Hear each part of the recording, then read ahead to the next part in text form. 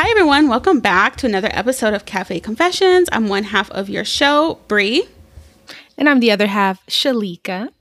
Hi, Shay. So what's been going on with you this week? How you doing? Doing well. Just came off of a week off and celebrating multiple birthday celebrations. So I am now trying to get back into the swing of things, and I am drained. I'm trying to keep up, and I'm just coming down off of a high. So I feel like very mellow right now, but doing well nonetheless. Okay, so you said you were celebrating multiple birthdays. Whose birthdays? I mean, I know yours was one of them, but who else did you celebrate? Yes. So, I mean, when I was saying multiple birthdays, I meant for myself. I had multiple birthday celebrations. But I was also celebrating my cousin's birthday. So, I just feel like, honestly, all of summer is somebody's birthday. And then when it gets to mine, like, I have been feeling like, whew, okay, let's just get over this hump. But for this birthday, I was actually really excited for it to come up because, as you know, I went to go see Beyonce, and that was fun. I have become an even more of a fan, I should say. Like, after seeing her in action, like, it was amazing. It's nothing short of amazing. I feel like my entire algorithm now is just Beyonce. I've been looking up old interviews, just like looking up old performances. Like, I feel like a born again fan, if that makes sense. Yes. But yes, it was very, very fun. And then celebrating my cousin's birthday as well. He has truly become like one of my best friends. Like, and it's just been fun just getting closer to family, and yeah, so that is amazing. And yes, it is a Virgo season because I love Virgos. I mean, I think I say this at least once every 3 episodes, but like, favorite sign of all time. Love you guys so much. All my friends are Virgos. So I had this last week celebrated 4 birthdays. Like, I didn't get to see you, but yours was in there. I cannot get away from the Virgos. Like, actually 5. No, I'm missing my younger sister too. So Virgo season for me is quite just like expensive, or I'm like ramped down around this time. Yes. But yeah, I had to keep it light. Have your gift, but I had to keep it light. I had to get all my friends kind of like the same thing, which we'll talk about in a second, in Love It a Latte. Because yeah, I'm like, look, your girl is still unemployed. Y'all running my pockets. Y'all gonna get this knowledge. I appreciate it. You run your own pockets because you don't ever have to give me anything. I don't feel like I am a person where you have to give me a gift. Like, I just like to feel celebrated and loved. Like, that doesn't cost money. That doesn't cost anything. But I appreciate it. So thank you. Well, yeah, I'm sorry. I'm going to have to unwrap your gift on the episode, but we'll talk about it in Love It a Latte. So, drinks. What are you drinking? Right now, I'm drinking water out of this birthday mug. I don't know what it's called, but yeah, it basically keeps things cool or keeps them hot. You know, that little thing on the inside. And I feel like I've been drinking a lot more water since getting this last week. Like, I cannot wait to fill this thing up and just keep my ice in it. And it's just lovely. Yeah. I feel like I know I've been drinking a lot of water.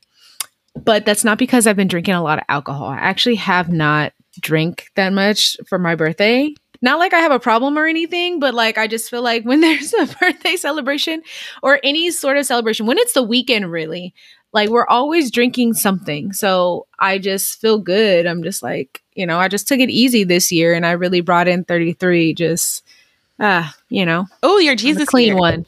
Yeah, my Jesus year for sure. And I'm feeling very blessed. Okay, love that. Show up for us. Yes, Jesus year.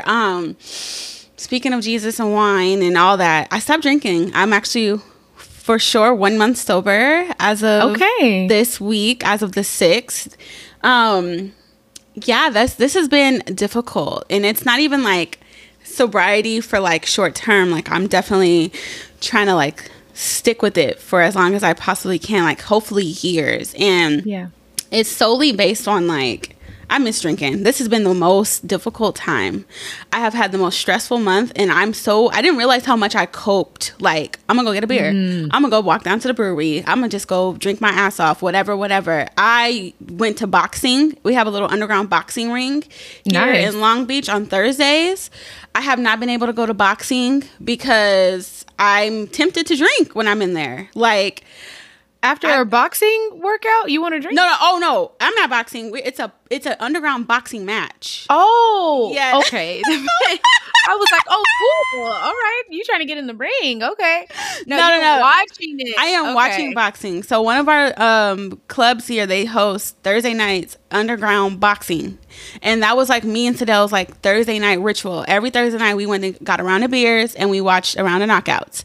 Okay. So that's been difficult. I've been missing. It's a healthy form of aggression for me. I get to go down there and watch people punch each other, and I'm like, ooh, I walk out there feeling light as a feather.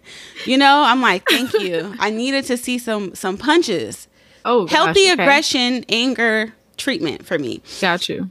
So yeah, no drugs, no alcohol, no fighting. I'm just trying to live a clean. Wait, you cut off the boxing too? Because I can't, if I go down there, I'm going to get a drink. Okay, I got you. And you still, like, it's only a month in, you don't want to be tempted. I don't want to be tempted. No, but the reason why I'm not drinking is because I do feel like my channels get blocked. Like, the work that I do is energetic work. I'm trying to step into, like, my own business, you know, with, like, holding ceremony space. And I just can't afford the price of having my channels blocked or like recovering from a hangover anymore, you know? Yeah. So pray for me, y'all, because this has not been easy. It's hard.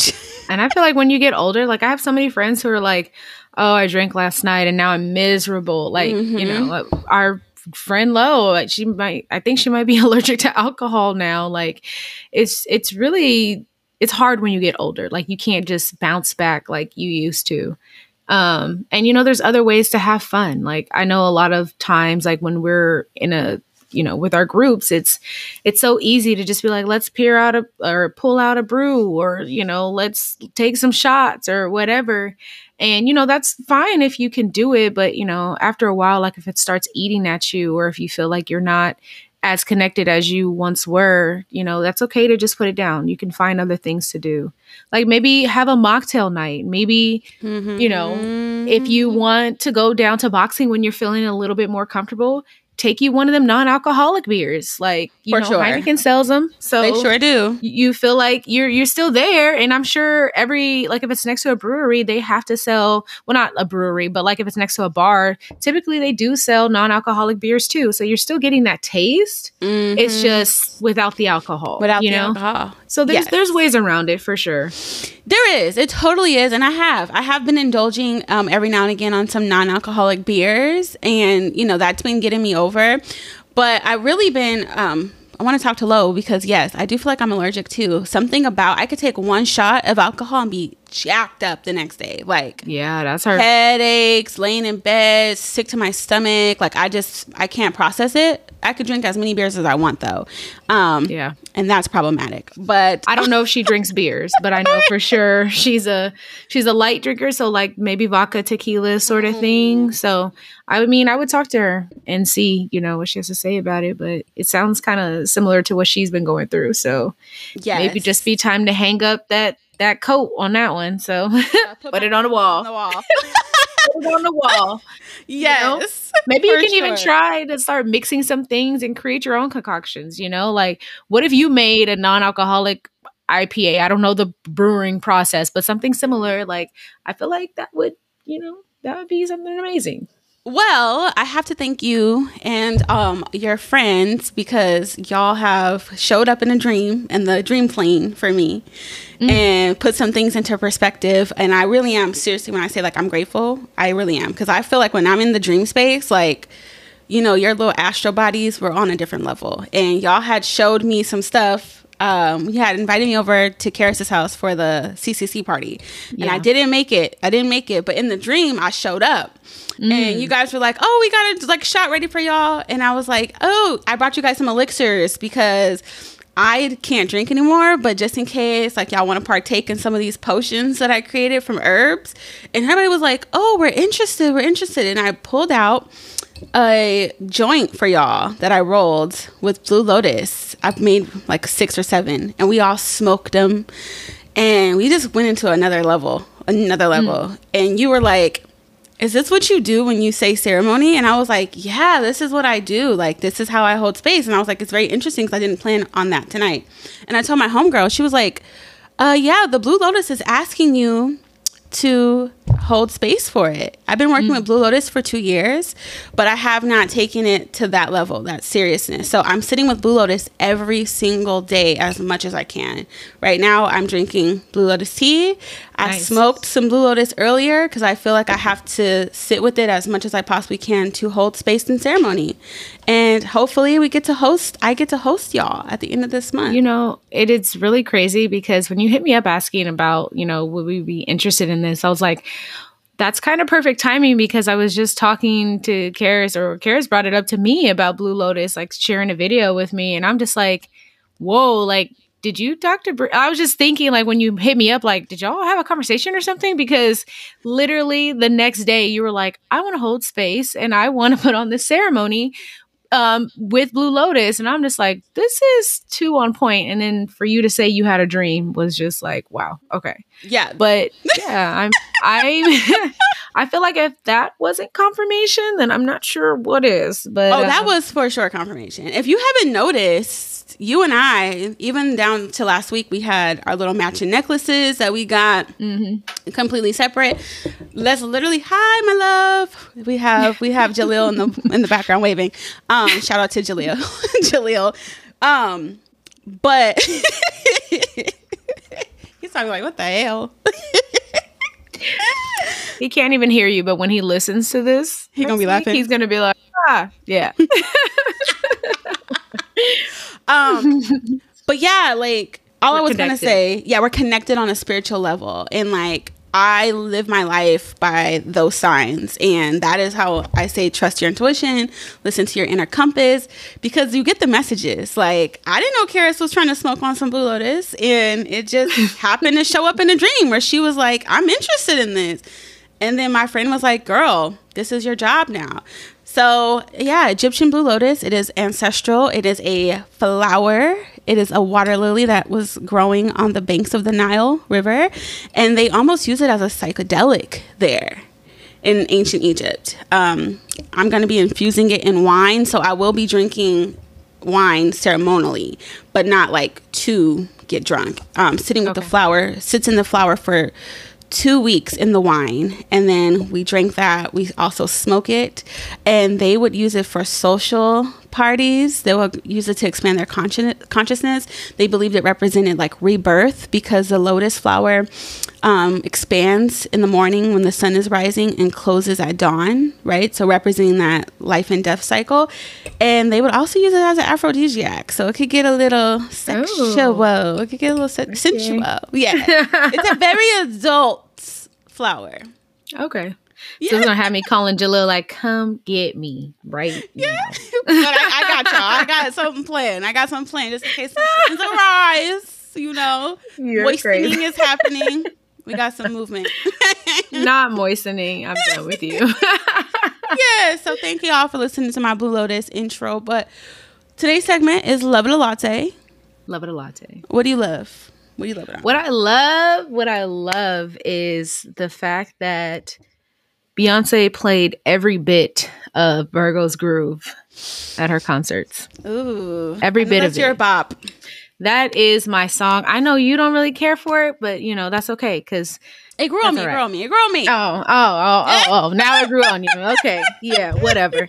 Anyways, when I you know what? I'm gonna let you have that because you know what grew on me was Pure Honey. Like at the concert, I was like, I have a new respect for this song. Like I really do. So there were a few songs like that, and I was like, oh, I'm vibing with this. Like it just, I feel like music, you have to hear it in the right space to really appreciate it. It's kind of like when people have like druggy music, smokers music, that sort of thing. You don't get it until you're there. Like I didn't really get The Weeknd until I started smoking. And then one day I was like, I heard a song by The Weeknd and Wiz Khalifa, and I was like, whoa, like this is what they're talking about, you know?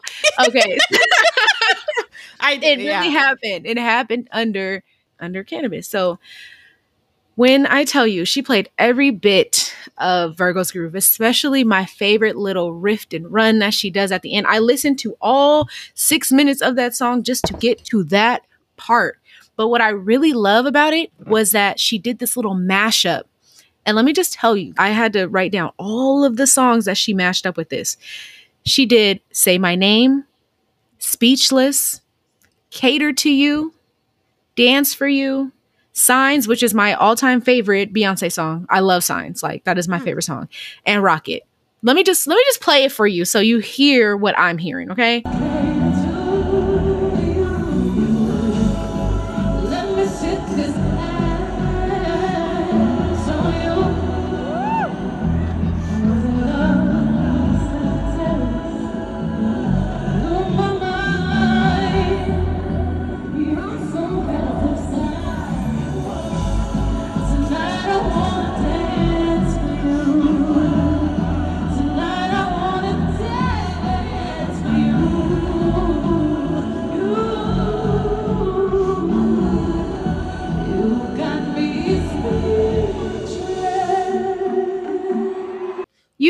Wow. Right? Yeah. And can I just say... That is the Beyonce genius there. Hello? Yeah. Like, that's the artistry. Hello? That is the being able to know your work so well, to see what speaks to one another, to be able to create something new with something you've already created. That is the artistry. That is the genius. Yeah. And, I went to the Vegas show and I went to night 1 of the LA show. And just listening to that specific part with all the other concerts, I felt like she did it the best in Vegas. And can I also just say, this is about to turn into a hate it a latte. I hate that you have spent all this money to go see Beyonce and you're not paying attention to the fact that when she says go on mute, that means go on mute. And it's usually not us who's talking. And I truly feel like y'all are buying up her tickets to be there to purposely ruin this for her, because what part don't you get? Everybody is quiet.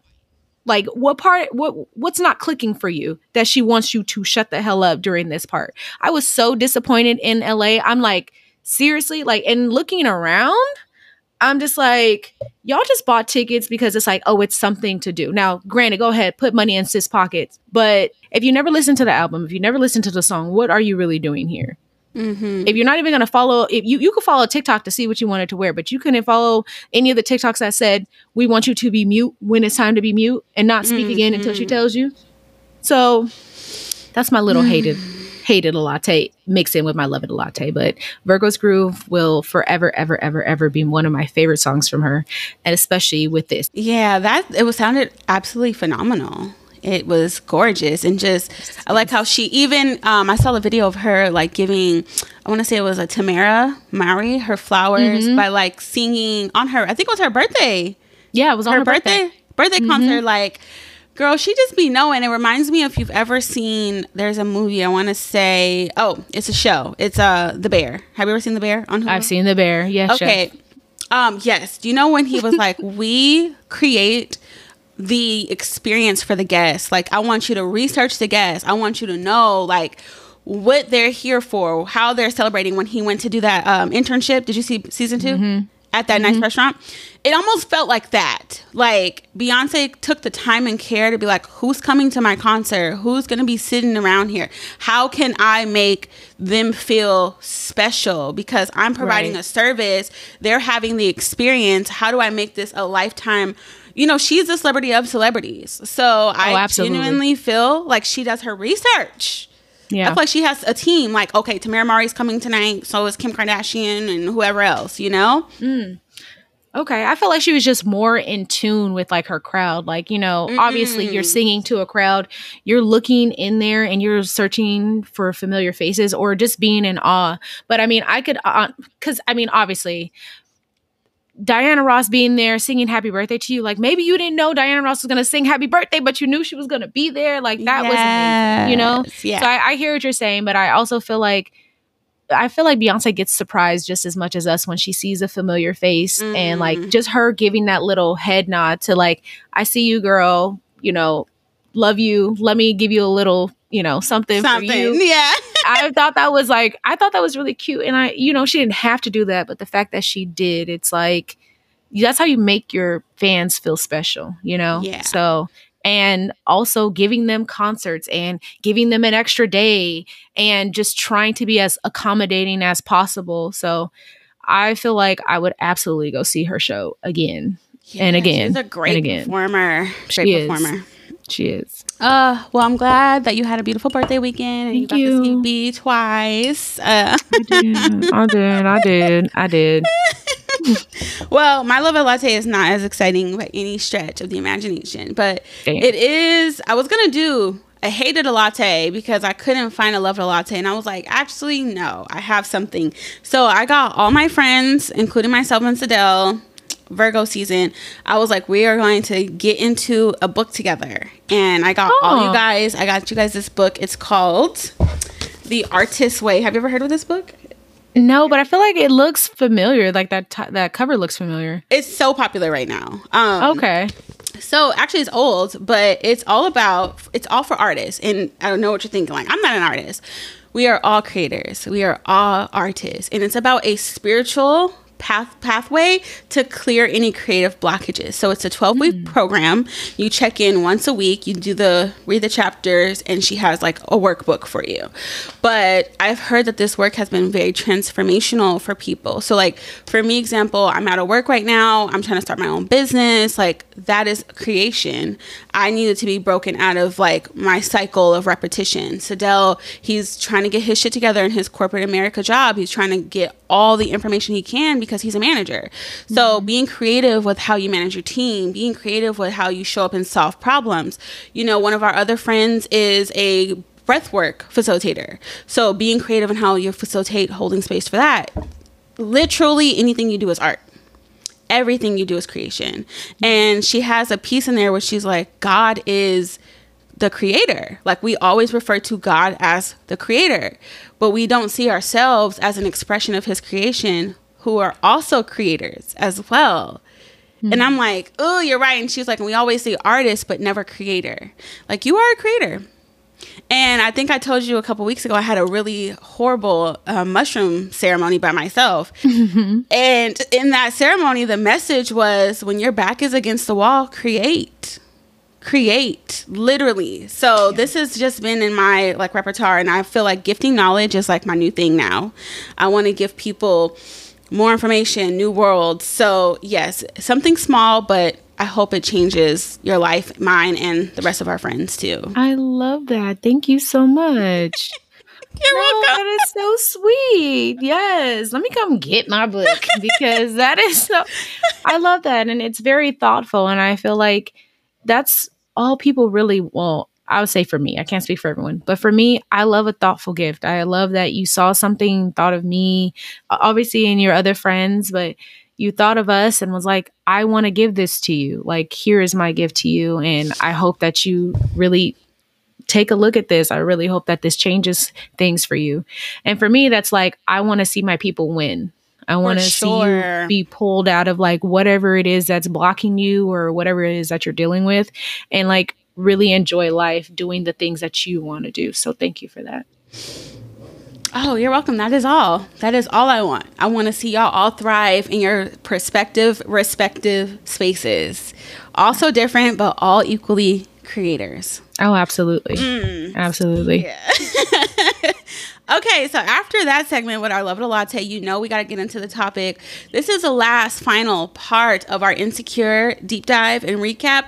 We are getting into the character analysis of all the characters on the show that have changed something, sparked something, created a conversation. But you know, before we get into that, we got to start the show. Let's start the show.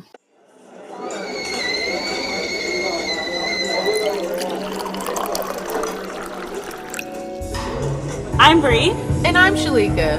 And we are two long-term friends who get together once a week to chat over coffee or tea. Join us as we talk about all things black, white, and in between with Cafe Confessions. Okay, everybody, welcome back. So before we get into today's topic, which is the character analysis recap for Insecure, we got to do our segment Tea Over Tea, talk about what is going on in the world, girl. What's happening in your world? Ooh, you want me to start? Okay. So I came across this series of TikToks from this, you know what? Actually, I don't know what they identify as, but I'm going to say them. And their name is Kerrigan Cole. And they went on TikTok basically saying that they had relations with Mr. Blueface, right? Saw that. Yes. Yes. So posting alleged videos of them kissing Blueface on the stomach and all that, all for them to turn around and say, oh, you know, I was just having fun, basically, because Blueface and his baby mama always want to start some drama. I wanted to stir the pot with them. Now, I am all for running Blueface through the mud. I honestly feel like he has had some sort of relations, maybe not with this person, but I feel like that's a very dangerous place to be in, because if something's just not true, it's not true, and you shouldn't be out there spreading false information. Now, they did say, however, the DMs were real and eventually they'll release them, but you know, it could have been anything. It could have been like a thank you or whatever. So at that point, it's going to be hard to believe you if you're out here basically saying someone is a part of your community and they're not. We saw that with Sydney Starr and Chingy, and how, you know, in the past that basically ruined Chingy's reputation and rise to fame. Like, it was cut very, very short. And I just would hate for anyone else to be in that position. Now, don't get me wrong, I'm not defending Blueface in any way, but I just don't agree with someone lying on someone saying that there's something or they've done something that they haven't done. I will commend him on how he responded to this, because that was very mature. He was like, the LGBTQ community needs to hold this person accountable because this is wrong. And I don't plan on suing this person, blah, blah, blah. And I was like, okay, that's grown of you. He's still a piece of shit nonetheless. But I just don't agree with how Kerrigan Cole went about that. I honestly, it's just a form of bullying to me. And, you know, but I will still say this. I do feel like Blueface is very much in that community as well. But until we get some hard evidence from someone else, it's kind of like the boy who cried wolf. It's like, if people are saying that you did something and then you have solid evidence that it's not you, like for that example, the tattoos didn't match. And then they end up coming out and saying, oh, it wasn't him. I was just playing a prank or whatever. What happens when it really does happen? And people are going to be like, oh, we saw this story before, blah, blah, blah. Not that it's anyone's business, but I also just feel like we shouldn't just be doing the nonsense. Like, if they are gay, if they're on the DL, whatever it is that they want to call themselves, you know, let them be the ones to basically come out. Like, I don't feel like you should be trying to force someone out the closet until they're ready. So. Agreed. That is actually very dangerous. And another part of that is, you being a person in that community, you should know better.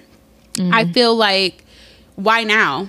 If he sent you those messages, because he was originally like, it started off with a DM type of thing, and he's like, the DMs are real, right? Okay, if he sent you the messages, why would you hold on to that right now? I also have a problem with this racially as well. I feel like a lot of non-people of color are trying to get in any way that they can in Black culture and trying to like siphon likes, views, or whatever from anywhere. Like, even the lady who had the braids last week, the white woman who had the braids, I'm not even going to give her any time. It was very obvious that this type of individual was just trying to get a reaction, right? Yes. Just trying to utilize Black culture for virality. With the consciousness of knowing people are going to be upset with me, so I'm going to do it because I want to push my music. Right. Same thing with this character. Oh, people are it's going to go viral. I'm going to be able to push my Instagram page, push my photos, because he did not hesitate to plug himself. Oh, look at me. She a baddie. She knows she a 10 in the beginning of that, first initial TikTok. To like, I'm looking like a bad bitch. He was really promoting himself the whole time. Yeah. It was all about him. It's very narcissistic. I am in a state where I'm seeing the bullshit. I think I told you last season or in the beginning of this season, we're in the age of Aquarius. So a lot of stuff is going to start coming to surface that we're like, that something is off with that. Like forever we were kind of like, oh, whatever, that's just how the world works. Like, no big deal. Now it's very much like, ooh, like I'm seeing it and I'm not liking this. Right. I can't, it doesn't sit well with me. And there's a lot of things that are going on like that. A lot of even the whole Oprah and The Rock thing, asking for money for Maui. If you heard about that, I'm not sure. No, I didn't. Oh, they're under fire because they were like, yeah, we're starting a fundraiser. We put in $10 million. We need you guys to donate as much money as you possibly can so that we can get them taken care of in Maui. And everybody's like, what the fuck? You're a billionaire. We're in a recession. People are homeless. People can barely afford food. Why the fuck are you, a billionaire, asking us to donate fucking money? How about you get in them elite pockets? So people are just, you write that shit off and then get your money back. So I'm not understanding. 10 million is probably nothing to you. Girl. Nothing. And it would take thousands upon thousands of regular working class people to come up with $10 million. So I feel like y'all could don't put this on us. And it's just like shit like that. 10 years ago, oh my God, we all have to help donate to, Haiti, donate here, donate there, donate everywhere. People are not doing that no more because we're like, is that money even being sent to those people who need the help? We're seeing through the bullshit. I feel like there's a lot of shit that's coming up to the surface, and this Hollywood shit is just not working out for anybody anymore.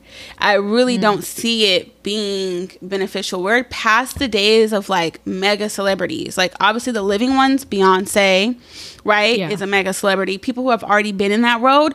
I think it's going to be very hard for people to come up in celebrity in the next 5-10 years. It's so easy for you to become a celebrity over online.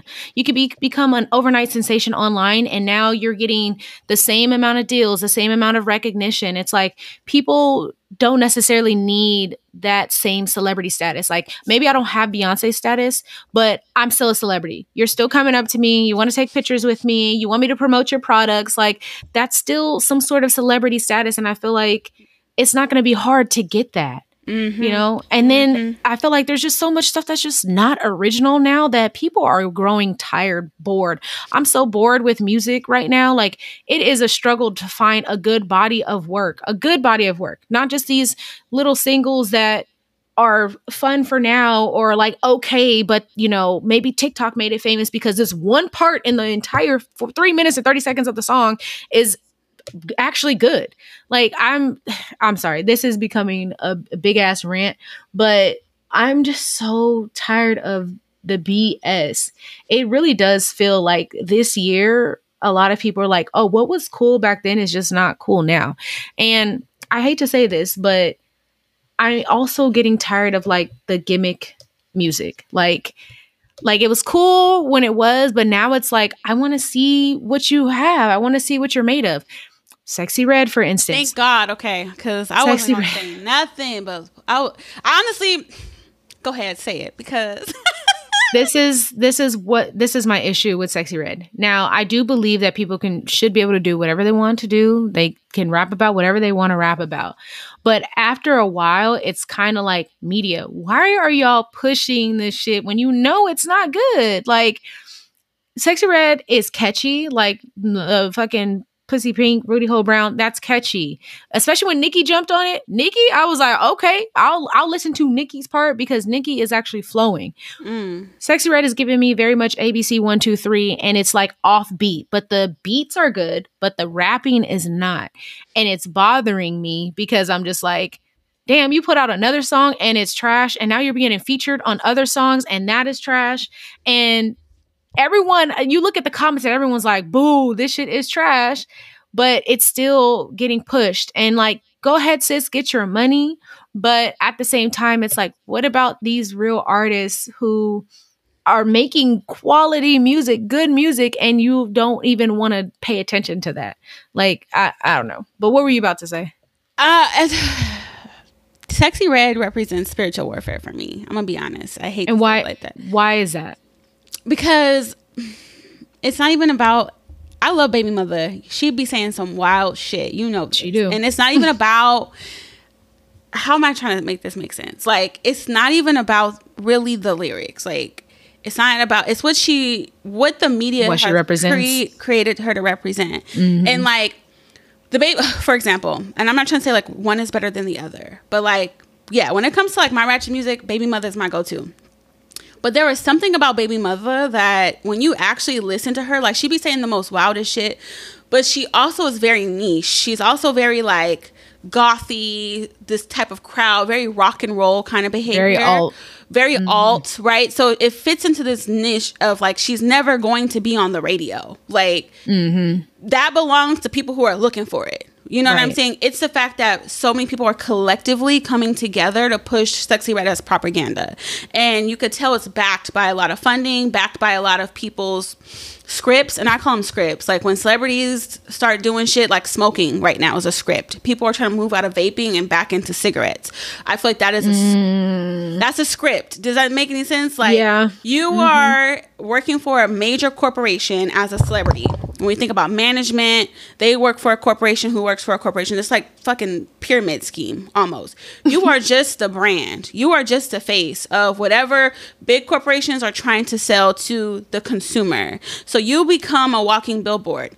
And I feel like a lot of that gets like jumbled up in other artists being like, oh, I'm giving the script to say this about this artist coming up, or pushing that's the industry plant vibe. Like we're pushing this agenda. I saw Sexy Red get gifted a Cartier watch by some frat house white man. Yeah. Why? It's just a certain energy. That could be the backing of Travis Scott, because you know them white people love Travis Scott. For sure. Yeah, but that's the script. That was the script right there. Oh, Travis Scott, we need you to promote Sexy Red. I think even YG was like, oh, Sexy Red's going crazy right now in the streets. She's the next upcoming artist. Like, I think the Jets are doing promo for her. The Jets, the football team. The Jets. I was like, the Jets? Yes.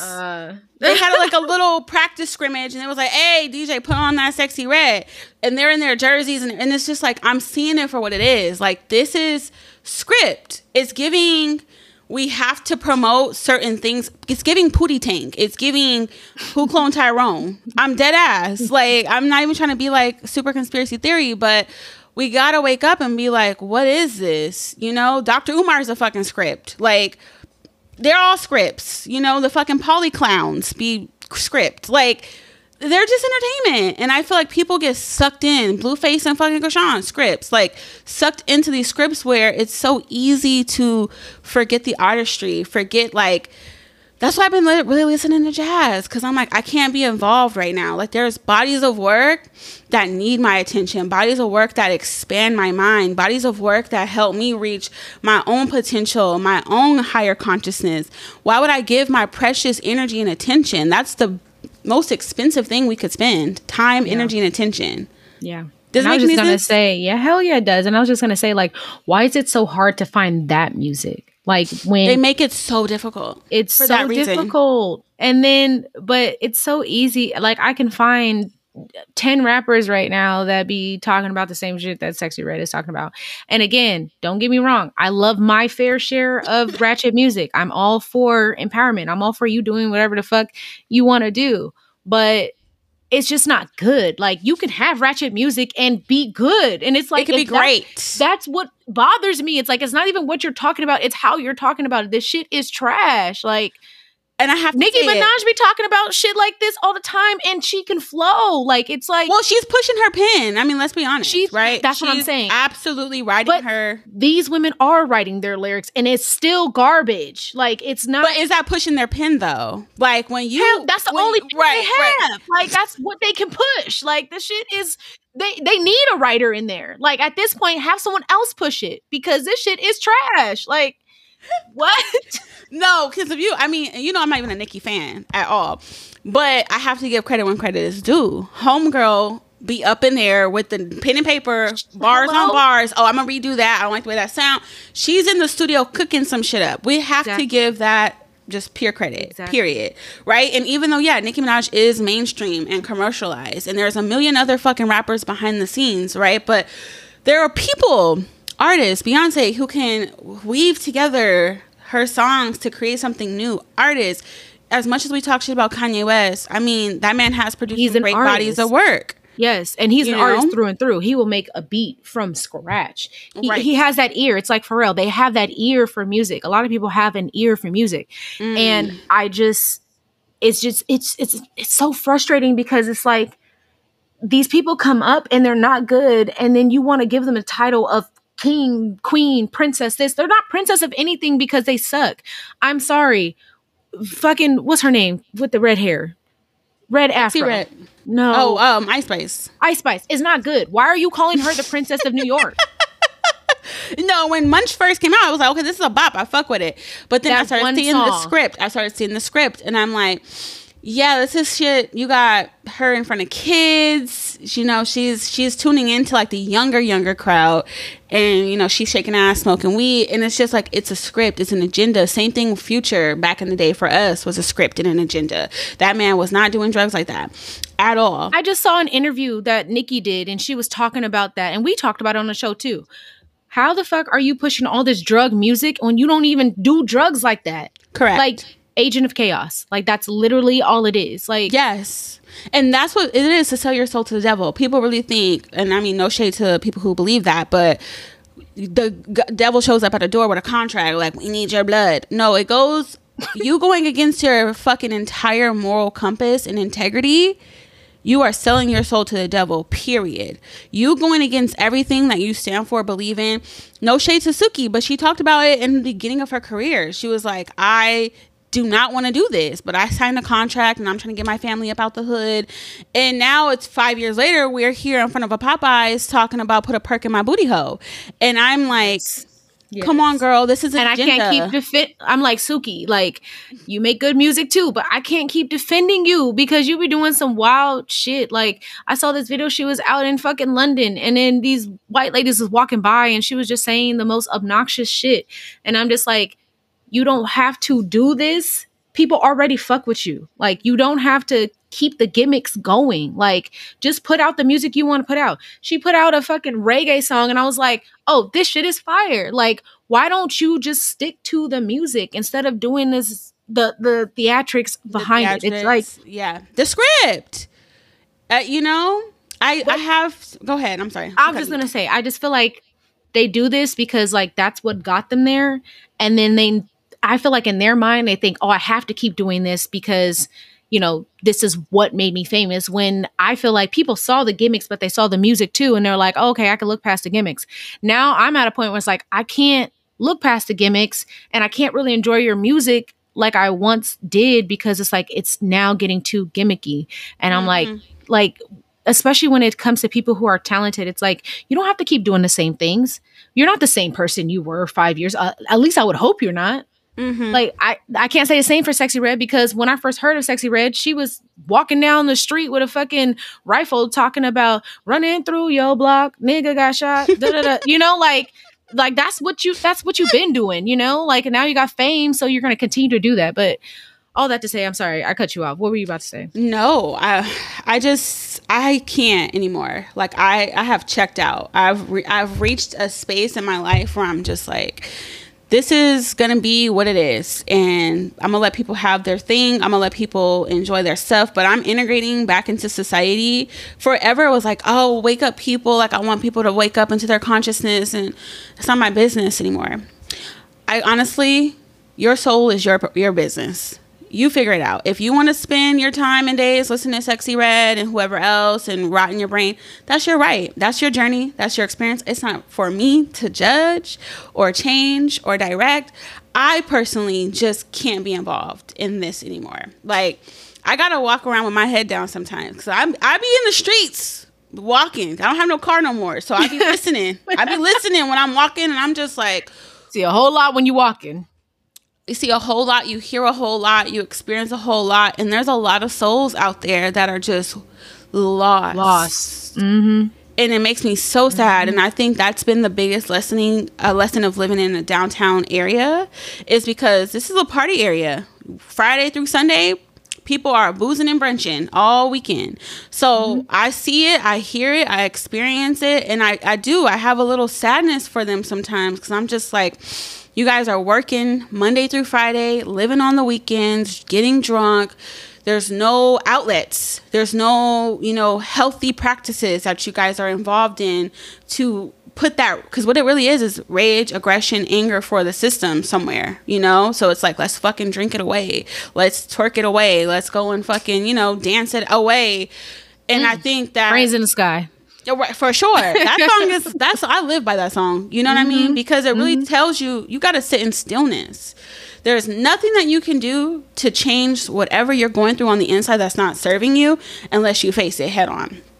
And these people are distractions. This is all it is. It keeps people have been hopping on, and I've talked about Krishan and Blueface forever. I'm just as equally involved with seeing their progress and seeing how it's going, and I'm immersed in it myself. But you would never catch me hopping in my bonnet on TikTok talking about who got more money with Jaden and Chris. Why are we focusing on that, people? What does that do for you? That is their journey. How about you focus on your journey? Let's get, I don't know. Maybe I'm crazy to say that. Even us sitting here right now, I'm still talking about it, right? But people wake up and they're more focused on the next man's pockets and drama because they're trying to escape their own fucking life. Mm-hmm. What do you have going on? Talk about that. You know what? I feel like people aren't, like you said, they're not investing too much into their own life because it's so much easier to be on the outside and be like, look at this shit. Look at y'all, and, pass judgment. And they can't turn around and look in the mirror, but oh, well, look at me. I just spent all of my day on my phone in tune with what the fuck they got on. I can tell you their whole life story from start to finish. And I've fallen victim to that plenty of times. And it's when did we become so consumed with other people's shit? Mm-hmm. That's so fucking hard. And it's I feel like a lot of these apps, they make it that way. They have people who specialize in how to keep your attention, how to not pull you away from your devices. And I think back to my life 3, 4, 5 years ago. I'm I don't think I've ever been this much involved with my phone or an app. Whew. Preaching, yeah. You get lost in it. I get lost. You can get lost. You look up, you're I'll just be on here for 10 minutes. And it's an hour. 10 hours. What? I get a notification your screen time went up. And I'm just how? What did I do? What am I doing? And it's one of those things that snap you back into reality. At least it should, because you don't want to look up and 10 more years have passed. And it's what do I have to show for 10 years except for some fucking posts that I've made, Woo, you know what? And this is definitely going in a direction I did not expect, but this is what the podcast is for. But yeah, it has been I can even get emotional talking about it. The best thing that has happened since I lost my job is it has forced me to sit the fuck down and be I feel I'm in another pandemic, right? Even when I was in the pandemic the first time, I was working through it. I have not had no time off. I've been working forever. Mm-hmm. And this is my first time being still and being I was so addicted. I'm so addicted to 9 to 5, Monday through Friday. I got to be at work. Where's my time going to go if it's not going to somebody else's goals and dreams, right? And visions, because that's what we were sold when we were fucking in preschool, all the way up until adulthood. Who are you without a job? Yep. And this has been one of the most learning experiences that I could have ever experienced, and it's been difficult. I called you last week broken down, crying about me not having a job and me looking for a job right now. But in the same time, I'm learning so much about myself, and I'm seeing areas of my life that Spirit was we have to take you out of work, because if you don't get this shit together, you're toast. Yeah. These things need to be addressed. I feel I'm closing in, and I'm praying, and I'm so just humble through it all, but all these things are closing in to where the little side missions are complete, and it's the big shit. It's the big shit that's we don't got nowhere to go, girl. So you got to focus on this shit that you've been pushing off for years. Yeah. And not everyone has that. When you are in the 9 to 5 loop in the cycle, it is created for you to wake up, be tired, come home, not have no energy to think about anything else but numb. Right. I want to eat the shittiest food. I want to drink the most alcohol. I want to consume the shittiest shows because this job has me working so fucking hard. I don't have no energy for myself. The opposite of that is you have so much energy to look at all the fucking bullshit that you've been putting yourself through for years. But like, think about it. Like, how much energy does that take? It's something mindless, really. Mm-hmm. It's like you can sit on your ass all day and not have to like put any actions. And if your time escapes you, it's like you live with that for a moment. But unless you like put down your devices, it's like it's just those are going to be the same moments that you go through each and every day. Mm-hmm. There's so many things that I said I want to do. Like, I don't think I told you this, but I was like, I want to learn ASL. Like, it's random as fuck, but I want to learn ASL. I said this 2 months ago. I have not looked for an ASL class. And I'm just like, why am I not doing that? Like, is it the burnout? Like, what is it? What is it about, where I'm at in my life right now, where it just feels like everything is a task. Everything just feels like it's demanding. So I try to give myself as well as others grace when they're like, I don't want to do shit on the weekends. But at the same time, it's like, we almost feel like we're invincible, where we're going to have this part of our lives forever. Like, oh, I'm still young. I'm only 30. I'm only 31, whatever. I'm only in my 20s. But you're going to look up and be like, how the fuck? It's been 10 years. I'm 33 now. I'm like, I was just 23. I was just doing bullshit. I was just, living with roommates. And now I'm here 10 years later, living with my partner on a podcast with you. Like, it's insane how fast, how quickly time grows. It's insane.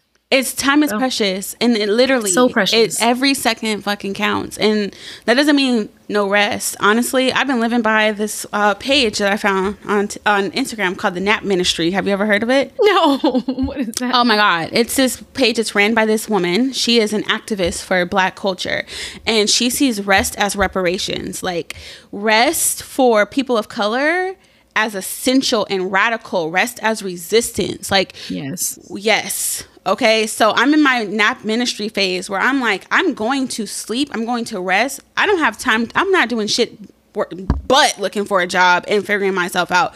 So in the midst of that, I'm going to fucking rest and I'm going to recharge because it's my fucking birthright. And it is an ode to my ancestors. So I feel like finding the rest first, because it could be burnout, right?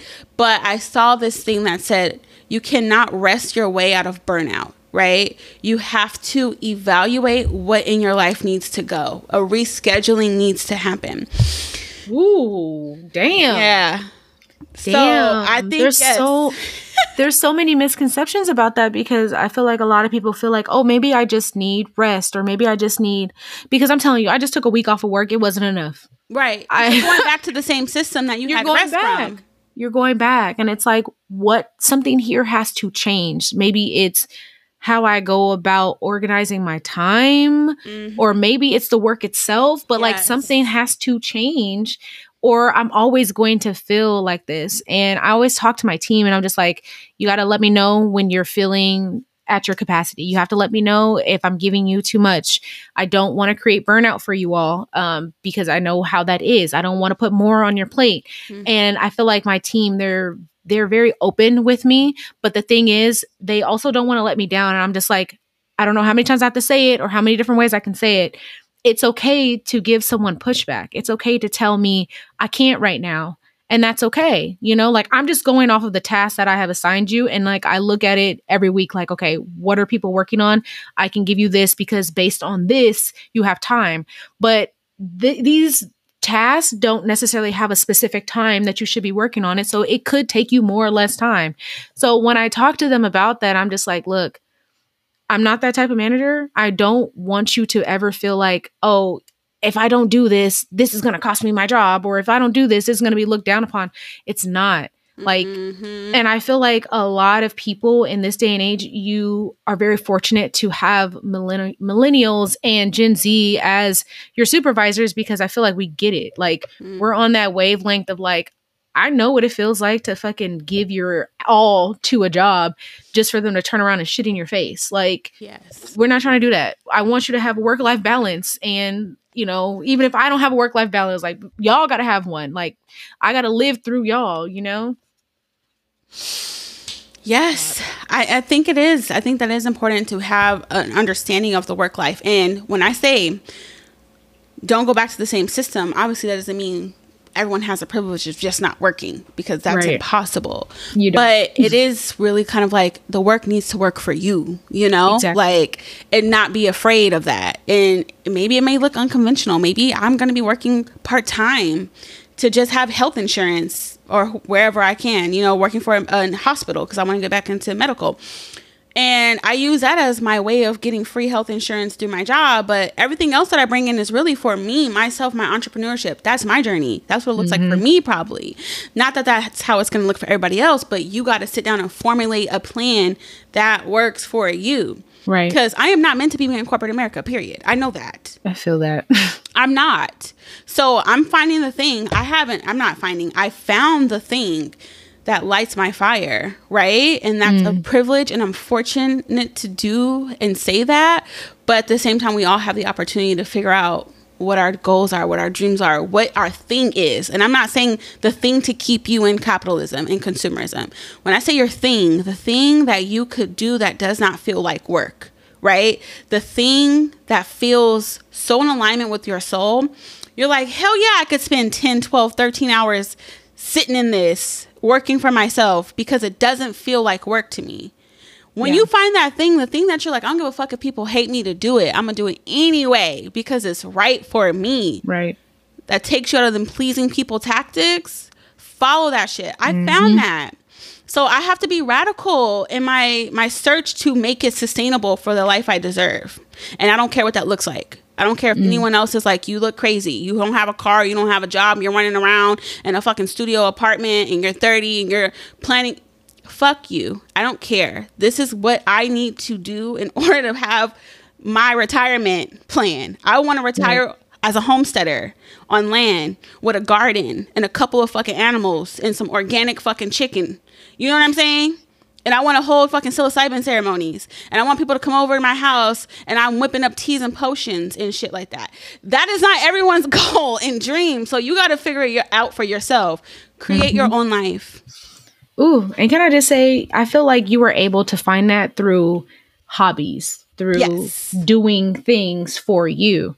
Yeah. So in order for other people to find what drives that or what lights their fire, you got to really tap into your hobbies. Like being online and watching countless videos, or honestly, just like watching shitty TV. I don't think that's where your hobby is going to lie, unless you want to be one of those people who are like a blog page, or you want to talk about shows, like, you know, you want to be that person like that does like episode recaps or some shit. If that is not your hobby, if that's not what you can see yourself doing, it's time to start looking into some things. Okay. Yes. Yeah. Shay's on the right page when she says this. And also I want to add to that too. Be okay with a little sacrifice. You know, I saw a video of a woman, and she was doing her little yogic stretches in the morning of their little cute apartment. When I say cute, I'm not talking about luxury. It was like plants. It was a vibe. And her man was in the bed asleep. And she's doing her little stretches and she's talking, and this fucking touched my spirit. She's like, you got to be comfortable doing things that you need to do for yourself alone. She was like, do you know how many times like I've asked my partner to work out with me or wake up and meditate with me? It's not his journey. That's my journey. So I got to be okay with sacrificing time alone for myself to get what I need to get done, because no one is going to come and save me. Like, it is your job to figure out your journey, and it's their job to figure out what works for them. But you cannot, your success cannot be contingent on somebody else's participation in your dream. Okay. That's the thing. Okay. It's so funny that you're bringing this up, because when I was thinking about people who are like, you know, I don't do this because my friend can't go. My friend can't afford to. My friend doesn't want to, whatever. It's like, I feel like a lot of times your circle can determine like how far you go in this life. And it shouldn't. It should really be you. So I feel like when I hear people say like, oh, I can't do this because I don't have anyone to go with me. Forget all that. Go by yourself. Like this year, I want to do more things alone. And, earlier this year, I went to a concert by myself. Never have I ever thought about going to a damn concert by myself. I was like, this is going to be weird. Everyone's going to be with their person. I sat next to 3 people who came there by themselves. Like, you have to understand, it's like, this is the only life you have. And I was once that person who was like, oh, well, my friends can't do this. Or, my partner doesn't want to work out with me. So, I'm going to use that as an excuse. Go by yourself. I get the best workout when I'm working out by myself. Mm-hmm. Like, I feel like I'm going to push myself. I'm going to target what I want to target, and I'm going to stay however long I want to stay. Sometimes when you go with a person and they're like either more advanced or less, not as advanced as you, it's kind of like you're sacrificing your own workout. So all that to say, I completely agree with this. Just do things by yourself. Just go out there and live your life, because when you die, you're dying alone. They're not burying you with whoever. Like you're going to wherever place you deserve to go to. You go in there alone. The judgment is all on you. So okay, that's it. That's my last little piece of that. Okay, and the last piece I'm going to add to it, to not even promote the book that I bought you, but yes, The Artist's Way. In there, you have 2 things that you have to do. Must. Once you work through the week, because the weeks, she getting into your ass, okay? Like, you're talking about... Every week is a recovery. Like, The Artist's Way talks about how we've all lost our artists, inner artists. So we're recovering our artists. So like first week is like recovery of identity, self-identity, recovery of power. You have all these things. And in those chapters, you talk about like anger and how to use that as fuel, all these beautiful, hard conversations.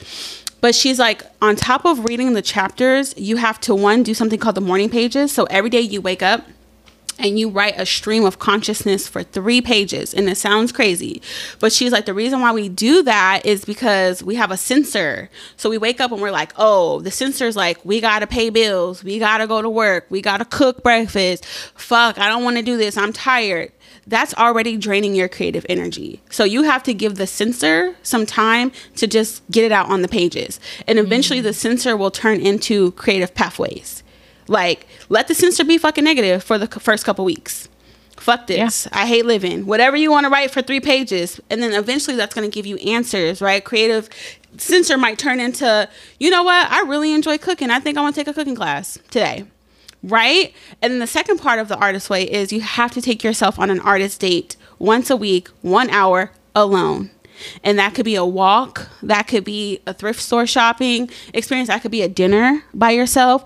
But you have to spend 1 hour alone, minimum, a week to by yourself to fuel your creative energy. And it must be an activity of creativity of some sort. So I feel like you're going to really love this. And I'm hoping you and me can get in conversation on text. Like, girl, I'm in week 2. Okay. Blowing me away. Okay. So we went off topic, but that's what this show is about. My tea over tea. Not us coming back to tea over tea. I am so sorry. Have you been seeing this KJ Smith and Sky Black wedding?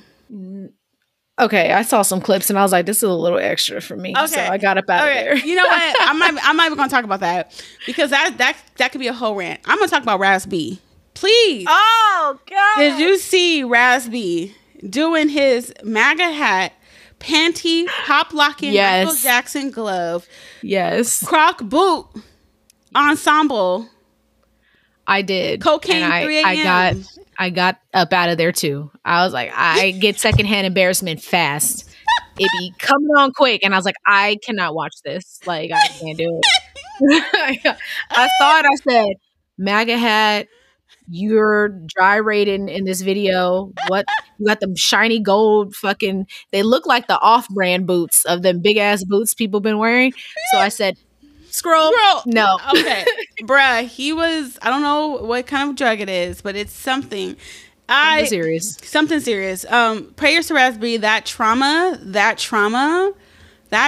is brewing up. I see it in all those B2K members. That trauma has nowhere to go right now, and it is resurfacing.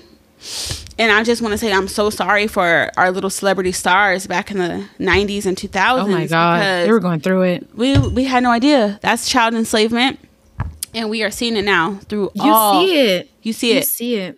It's sad. I think about like Amanda Bynes too. Like she went way off the deep end. Lindsay Lohan at one point in time. Like Orlando Brown, and Raven Simone. I mean, I feel like Raven kept it together because she got Raven's home now. But Miley Cyrus, Shia LaBeouf. Shia, yeah, I didn't see that one coming. It's deep. Yeah, they tortured these children, and I think we have to be honest with the Hollywood situation. It needs to be done. Come to an end. I'm tired of it. I'm looking for sovereign individuals who are artists. With that said, let's move into the topic of our show. Wait, because I'm really curious what you had to say about this wedding, though, because like you brought it up. Child, now I'm not trying to wish nobody no ill on their wedding day. It's a special union, but I didn't feel the love. I'm gonna be honest. Okay, because I was gonna say this seems very much for show. This seems like we are starring together and we're gonna get married to keep this buzz around our name, but it seemed very forced. Like right. And he is interesting. I will say that he seems like he belongs to many groups of people that exist, and I'm gonna let your mind wander there, but because I'm not trying to, but you get it.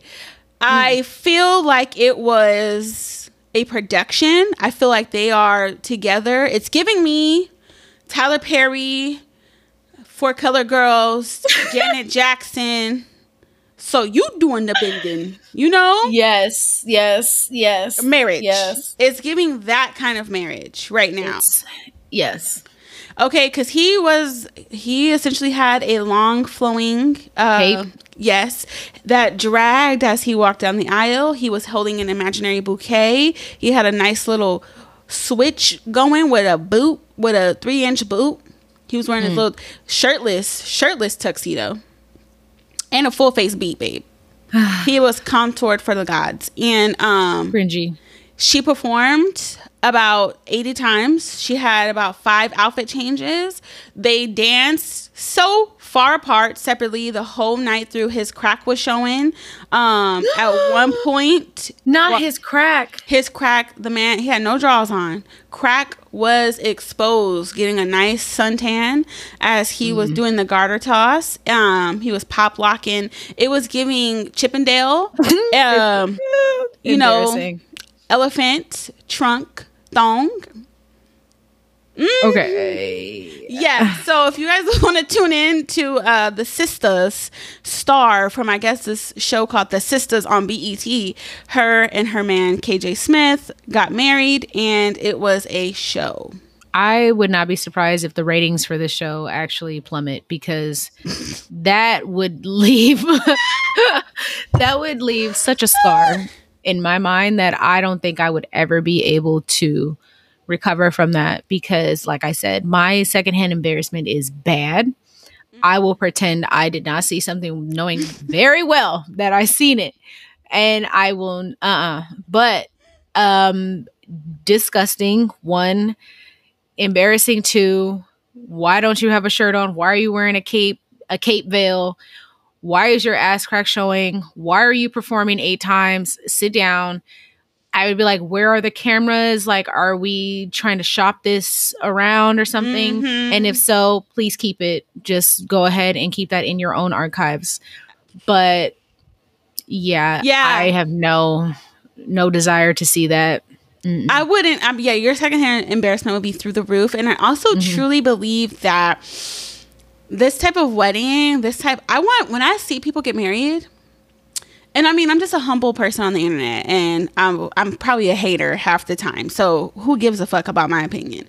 But if I'm in the presence of someone's wedding, I'm invited, I want to see the love. Like, I don't care about the food. I don't care about the dress.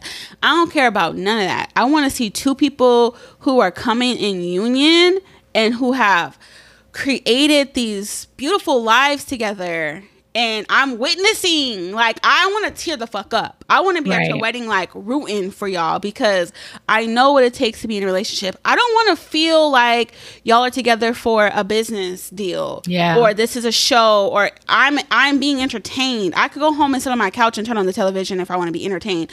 I want to experience y'all in love. So if you selling me a fucking show, that tells me that there is nothing happening in the relationship. Because what? First off, what? I'm at the space, and this is me, and I'm projecting.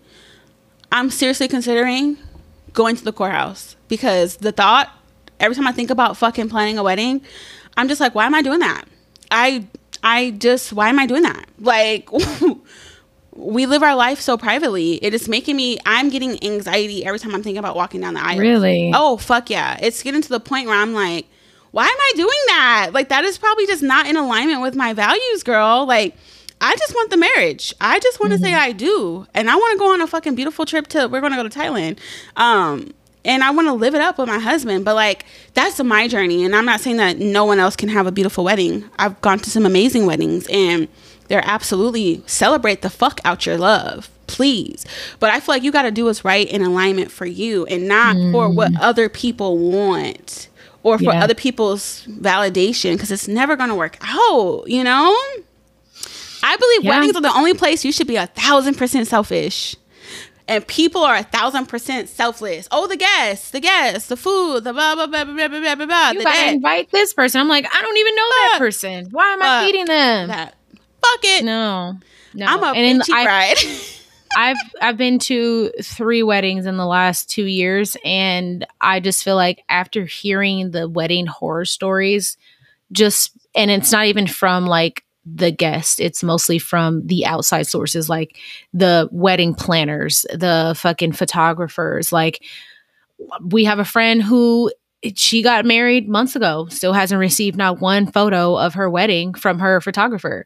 And it's like, what's really going on? Like, you got your money. That was probably thousands of dollars. That's what I'm saying. It's like, I for what? Like, why put yourself through that stress? It's like, I feel like a lot of weddings are just scams, like, and ran by scam artists. Like, why am I spending this amount of money? Like, I don't feel like I need to spend any $20,000 for a wedding for one day that is going to go by like that.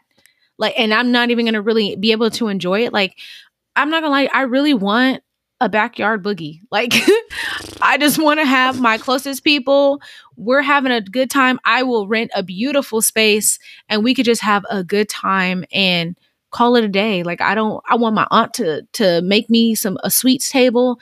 She probably could even do the food, because I love everything that she makes, and it doesn't have to be so much. Like, I just don't want all that. I'm telling you, and this part that's so fucking crazy about it, Shay, is like, I was like, when I get engaged, it's gonna be lit. I was that girl. I was like, I can't wait to plan a wedding. And now I'm just like, all I really wanted was just the step into marriage. I don't really need that. Like, and I feel like all my friends are like, so what's going on with the wedding? Like, my mom, everybody, and I'm just like, I don't know. I'm thinking we're eloping. I'm thinking we're heading in that direction. I'm thinking we're doing a very much private event, and we will have y'all throw a party for us, because I don't have the capacity. I'm giving birth to a new life right now. Like, we have goals. You know what I'm saying? Like, I'm trying to get the fuck up out this country. I can't eat this food no more. I can't live like this no more. I can't pay this rent here no more. I'm stressed out about living in America. I want to be up out of here. I would rather save all that time and energy looking for a fucking home that I could rent in, like, Costa Rica, Brazil, Colombia, somewhere. Like, that's where I'm at. That's my wedding. Like, thank y'all for servicing our funds to buy these plane tickets. We're out of here. Peace. Right. I don't want to be, I have 1 year in this apartment, and I got to get my fucking shit in order, because I'm dying. And I know that sounds crazy, but we are all being poisoned with this fucking food. I can't eat this food no more. The food is really sending me up out of here. If we're really being real, the food is sending me out of America. That's it. I can't find no healthy vegetables. I'm addicted to bullshit, okay? Because it's everywhere. It is everywhere. I can't keep poisoning myself like this. I'm drowning in this fucking... convenient. It's convenient, and you don't even know what you're eating. We're eating lab-grown chicken. Microplastics. And fucking gelatin watermelon that you cut it into it and it's moving like Jello. Why? What the hell is going on with that? Like... no, I'm right there with you. Yeah, right and it's the cancer. It's the cancer that's scaring the fuck out of me. More and more young people are getting cancer. You used to think like, oh, this is an old person's thing. This is a specific thing. This is, oh, you smoke, you're getting cancer, you know, or you eat too crazy and, you know, you're going to get diabetes. But it's like, what's going on? What is really going on? What's really going on? It's the food. We've been eating like this, Shay, for our whole life. Like, our whole life they've been feeding us. I'm thinking back to 90s food, fucking Tang and Purple's ketchup. Please tell me you remember that. I remember that shit. You know, that shit. That has been our diet. Lunchables, things like this. We are fucking dying, and I'm sick. I can't unsee it. I feel like somebody has ripped the veil off of my eyes, and I'm looking at this shit for what it is, and this shit is giving me rotten. I have to get out of this country. I cannot live like this based on the food alone. So how am I supposed to plan all that in a wedding? I would rather sacrifice the wedding, courthouse, backyard boogie, or rent out a fucking restaurant, fly up out of here, never come back, and maybe 5 years renew our fucking vows, and y'all can fly out to Thailand and see us. You said never come back right after the wedding? I have no kids. So I have no ties. I have no properties. I'm gone. I went to Costa Rica in May to go see if we could live there. Yes, we can. And that's just one place. No, I'm dead serious. That's just one location. Oh my goodness. I want to go. The food. I was able to eat and breathe. I was like, damn, y'all got some good ass chicken. This shit tastes real as hell out here. I can't do this anymore, y'all. I'm having a breakdown. I'm in a crisis mode, okay? So I'm not planning no fucking plucking, kicking chicken ass wedding for somebody else's entertainment to go back home and write a scorecard and be like, the food was a 10, the dress was a 3. Fuck you. I want to live in this country. I don't give a fuck about none of that. Shit. Oh my God, what was that? That wasn't Bridezilla. That was something else. That was one of them shows on TLC where they would go to each other's wedding and basically like rate their Oh my God, wedding. and I was obsessed with that show as a kid. It was called 4 Weddings. Okay. 4 Weddings. I was a child on that network. I was watching Yes to the Dress. 4 Weddings. Okay, you would have thought that little girl was gonna have a $100,000 budget. I have been planning my wedding since I was a little girl. I'm so serious. Yeah. And I'm at that point where I'm like, that was a bullshit ass pipe dream. I am not going into no debt for not a near one of y'all niggas. No. Not when I can have a house in the jungle. for the pool. For that same price that will feed you probably for the next 4 years. My fucking really best close guy friend just moved to Hawaii. Okay. He packed up. He said, he sold his condo a couple months ago. He said, peace, niggas. I'm not coming back.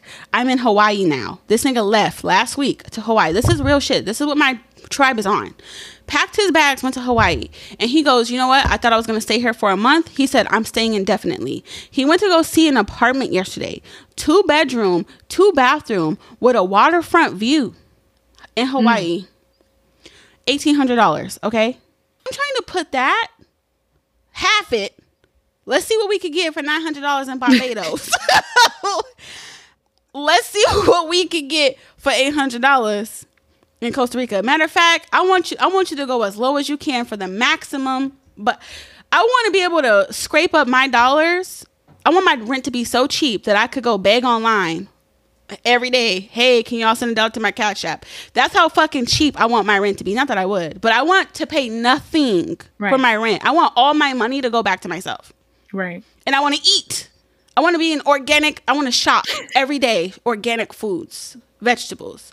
I want to lose weight with ease because I'm not eating preservatives. I'm not feeding this PCOS that I have. I'm not helping my insulin resistance. Like, y'all are witnessing a Black woman on the verge of a breakdown. I can't do this, Shay. I really can't. I don't know this is a very serious thing, but when you said, I want to eat, you reminded me of Tiffany when she said, I want to get married. I want my eggs cracked. I want my name dropped. Like, for real. Y'all, okay, that's my rant. That's my rant. I feel you. Pray for me. It's gonna happen. It's gonna happen. I feel it. I'm gonna be like, hey, we're reporting live from Portugal, Spain. Hello, how's it over there? How's the weather? Manifestations. Okay, I'm gonna clip this in a couple years and be like, oh, bitch, we did it. Yeah, we did it, and that's worth it. I would risk my life for that. I feel that. I mean, I feel like, hey, we're already on the roll with this conversation. The guests are already knee deep into what we talking about. So what's on your plate? What do you need to rant about? Okay, let me rant. I want to rant about how, I don't know if it's because of the Mercury retrograde or it's because, my birthday just passed. But what I want to rant about is the fact that within a week, I've had 3 people, men specifically from my past, hit me up or try to get in contact with me or feel the need to reach out for whatever reason.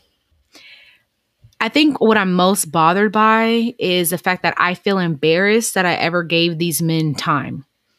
And them reaching out to me was a reminder of that embarrassment. Honestly, like a reminder of like, one, how far I've come. So I am happy about that because I look at them and I'm just like, you would not get the time of day from me.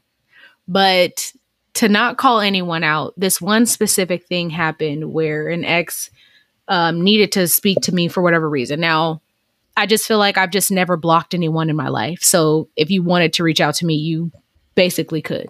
Mm-hmm. So this one particular one reached out and was like, oh, it's urgent. I got to talk to you. And I'm just like, a million things are running through my mind because when I was with this person, it was very triggering.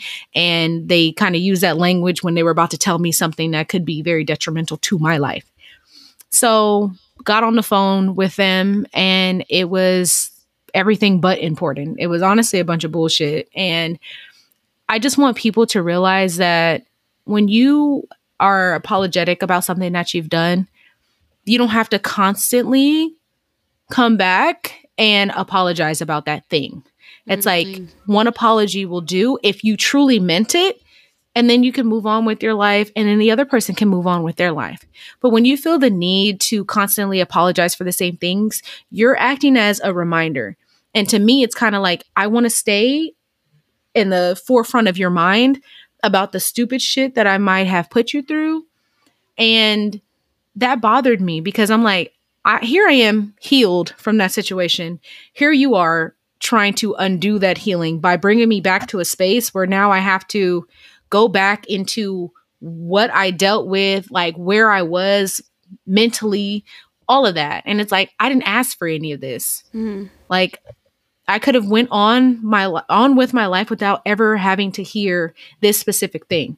Now, I'm not saying it was, wrong of this person to message me, because if you wanted to message me, you could have just been like, hey, how you doing? Checking in, blah, blah, blah, go about your day.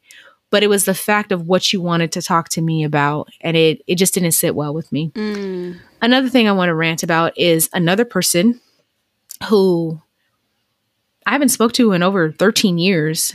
Decided they wanted to befriend me. And I'm like, we have nothing to talk about. Like, we really, like, that door should have been closed. This person is married with kids. Why are you talking to someone that you were once, or why are you trying to get in contact with someone that you were once involved with 13 years ago? Mm-hmm. To me, that's like, why? Like, why are you being untrustworthy? Because I know that if it was Jay and I saw something like that and we were married and we had kids, I know how I would take that. I just felt like it was kind of shady. Mm-hmm. And I'm not the type of person to ever entertain a married man. So that's my rant. I just want to say that if you're an ex out there and you think that you should hit up your ex, don't. Yeah, I feel like there's nothing that's healthy coming from that on both ends, you know, like not that you're unhealthy, but it's interfering with your process, your peace. And it's also prolonging whatever healing that they need to do for themselves by continuously trying to keep the relationship up. And I'm not judging them, because I know what that feels like. Like, oh, you know, you want to be cordial and like you cared about this person at one point, so why not just, you know, keep a friendship? But really, I think neutrality is the best. Like, let's just not. Like, that was in the past. It's childish to me, to be honest. Like, to keep old relationships going, to me, I'm just like, why? That's creating chaos in my life for no reason. For no reason. And I think a lot of men and women have a hard time with not being concerned with exes seeing you in a better version of yourself. Does that make sense? Yes. Like, it's almost like, oh, hey, I did some work, so I gotta let you know. Yeah, I changed. Look at me doing better. Hey, and it's like, okay. That's ego. It is. It's like, to me, if you have to scream to the mountaintop of how much you've changed, you haven't really changed, because why do you care about my opinion? Especially if you've already made amends. Like, you could probably change. And in my eyes, you probably have never changed. Now you're sitting here trying to force me to believe this, and then you're going to undo your change. When you change, you don't look for other people's validation. You just go about your life changing and growing and learning and just making sure that you're doing better the next time for yourself and for others. And you leave it at that. Like, all that, oh, I'm moving in silence out loud is just not, it's not necessary. Like, bro, go on with something. Like, go on with your life. And I think what it does also, it really kind of highlights like where for you, like you're getting a little in depth into their journey and their healing experience. And I think that is a very young stage to be in. Like, we've all been there. I've been there in my journey. Like, oh, I want people to see me for who I am now. And like, I want to be, you know, like appreciated for all the hard work that I put into myself. Yeah, there could have been some changes, but there is a lot of validation that's required from other people for me to feel valuable. I think true, honest healing is if y'all pass each other on the street randomly. Oh, how are you doing? I wish you well all the time. You know, sending you the best of luck. See ya when I see ya. Not, let me get into your personal motherfucking space or try to fake out by hitting you up. Because I've done it. I'm speaking from my own perspective. I've done it. And I think being in the space that I am now, 2020 being hindsight of like, I don't care if you see me healed or not. I don't care if you see me in a better apartment or looking better, looking skinnier, looking more growth wise, if you know my relationship is healthy or not. Why? It doesn't matter. Yeah. It doesn't matter. So I think men who do this shit and they try to pretend like, oh, we can't just be friends. No, leave me the fuck alone. You really need to go in the relationship that we had, really sit with it. Or maybe I'm crazy. I don't know. What do you think? I don't think you're crazy, because I feel like I've been there too. And that's why it's also like you said, hindsight 2020, when you can see it, especially when it's starting to happen to you, you recognize it and you're like, oh, this is what it looks like. This is what it feels like. And then especially when you really don't want it, it's kind of like you almost feel disrespected in a way. For sure.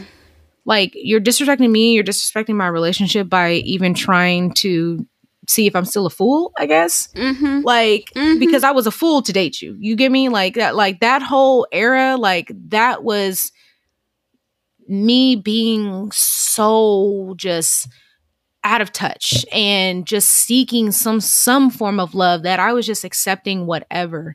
And I've always been a person to not go backwards. And I just feel like I'm not going to start now.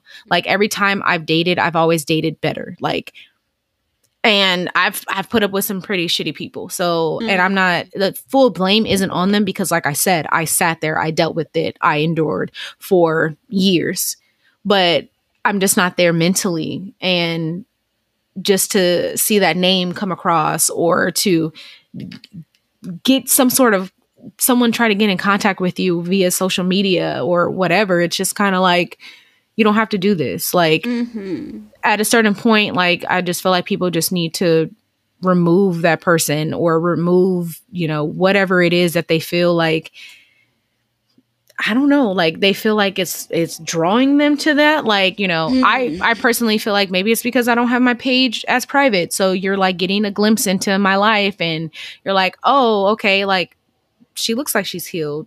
I know you're thinking I'm looking good, like obviously, but like you don't have to, you could just admire from afar. Like you could just stay where you're at, you know? And it's just unfortunate because like I said, it was 3 different relationships from my past. And I'm just like, what the fuck? Like Mercury sure is showing up right now. Like, you don't got to do that. You ain't got to do that. And then my thing is like, if that's the devil trying to test me, it's like, you gonna test me with these niggas? Like, please come harder. Please come harder. Because it ain't happening. And you know what? Thank you. I would say they served as some teachers. They served as some teachers for yourself of you are healed. You have made progress. You are in a space of, you know, peace without them. There was times in those relationships where you were distraught. You were broken. So it's almost like, thank you for reminding me just how far I've come. Thank you for serving as a little pinpoint in my growth. Thank you for your service to me. Alchemize it. And I honestly, any ladies that are dealing with this seems to be a very common trend this Mercury retrograde. I've had a lot of people talk about how exes have come back up into their lives. So there is something in the air.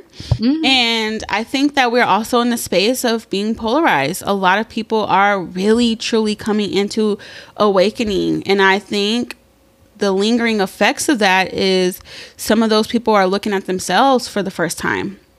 How they showed up in the past, right? They're having the realizations that, oh shit, maybe I wasn't the best version of myself. And, you know, thank you for recognizing it, but do not re-traumatize me by trying to get me involved in your shit. Yes. And it's like, how many more apologies do you want? you know? Or like I just, I don't know. It's, and I feel you on that because I don't want to sit here and be like, it's just like romantic relationships, but it could be friendships too. It could be any little thing that's just kind of like, oh, you know, this is a test. Like, you know, maybe I've fallen victim to this in the past, or maybe, you know, like with drinking or something, maybe it could have been like, all right, drinking is very heavy right now because I have a lot of birthday events to go to. I have a lot of parties that I'm going to be a part of. I'm going to a lot of brunches. It's like all of those things. I feel like, you know, when you want to heal and when you want to move on, like that's when they pop their little ugly heads back up. And it's just like, have you really healed? Like, have you really moved past this? And it's like, maybe I haven't, but I'm not, all that to say, like, I just feel like specifically for relationships, if your intentions aren't pure, like you just really shouldn't hit up that ex because now you look stupid and now you're getting called out on someone's podcast because you thought. For sure. I mean, yeah, I'm grateful. I'm grateful for you telling me this and being able to experience it from the outsider's perspective because it sucks. It sucks when you're on the giving end and the receiving end. Either way, it sucks. You're just like, this was not a part of the plan today. And yeah, for the first time in my life, there has always been like, oh, I have healing trauma, going through, you know, breakups and still working through things with my ex, like my own trauma. Girl, forever. For the first time in my life, I'm just like, I don't have not a soul that I have ties to. That's so beautiful. Girl, and it's possible. It's possible. It's fucking possible. And you know what? I'm not saying that this is you. You didn't call them in. But that door was still open for whatever reason. And it was saying, hey, Shalika, it's time for us to close this. Okay? Yeah. So we're going to go ahead and send these folks in because you got to end it. Cut these little ties. Get them up out of here. It's preparing you for something greater, right? It's like saying goodbye to old chapters, closing out the story, really saying like, oh, full circle moment. Yeah. And maybe in a year, you're like, yeah, all my exes have already contacted me. We've already had a little final words and sayings. I ain't talked to them niggas in 10 years. I ain't seen them. Ain't looked at no profiles. Ain't had no text messages, no apologies. We're good. We're good. We're good. We are so good. We're so good. Okay. If you didn't know before, you know now. We're good. Yeah. No, but you know what? I know what it is. And like when I say I have left the door open, I feel like, because like I said, I've never blocked anyone. Every time like I've stopped talking to someone, it was very amicable. Like it wasn't like, oh no, toxic, like never talk to me again. It just never was that, because I just never was that person. Mm-hmm. And I felt like that was more so my detachment issues, like very early on up until my last relationship. It was just more so like I always wanted to end things on good terms. And I think that was my issue, because I didn't like to make people feel bad, and I never wanted to upset anyone. So I feel like I've always just been like, if you ever need a friend, you got one. Mm-hmm. But now it's kind of like, oh, you know, that deal has passed. Like you missed the deal, you know, you missed the sale on that one. So I feel like though it's still no bad blood, I just feel like at a certain point you just gotta move on and just live your life for you. And mm-hmm.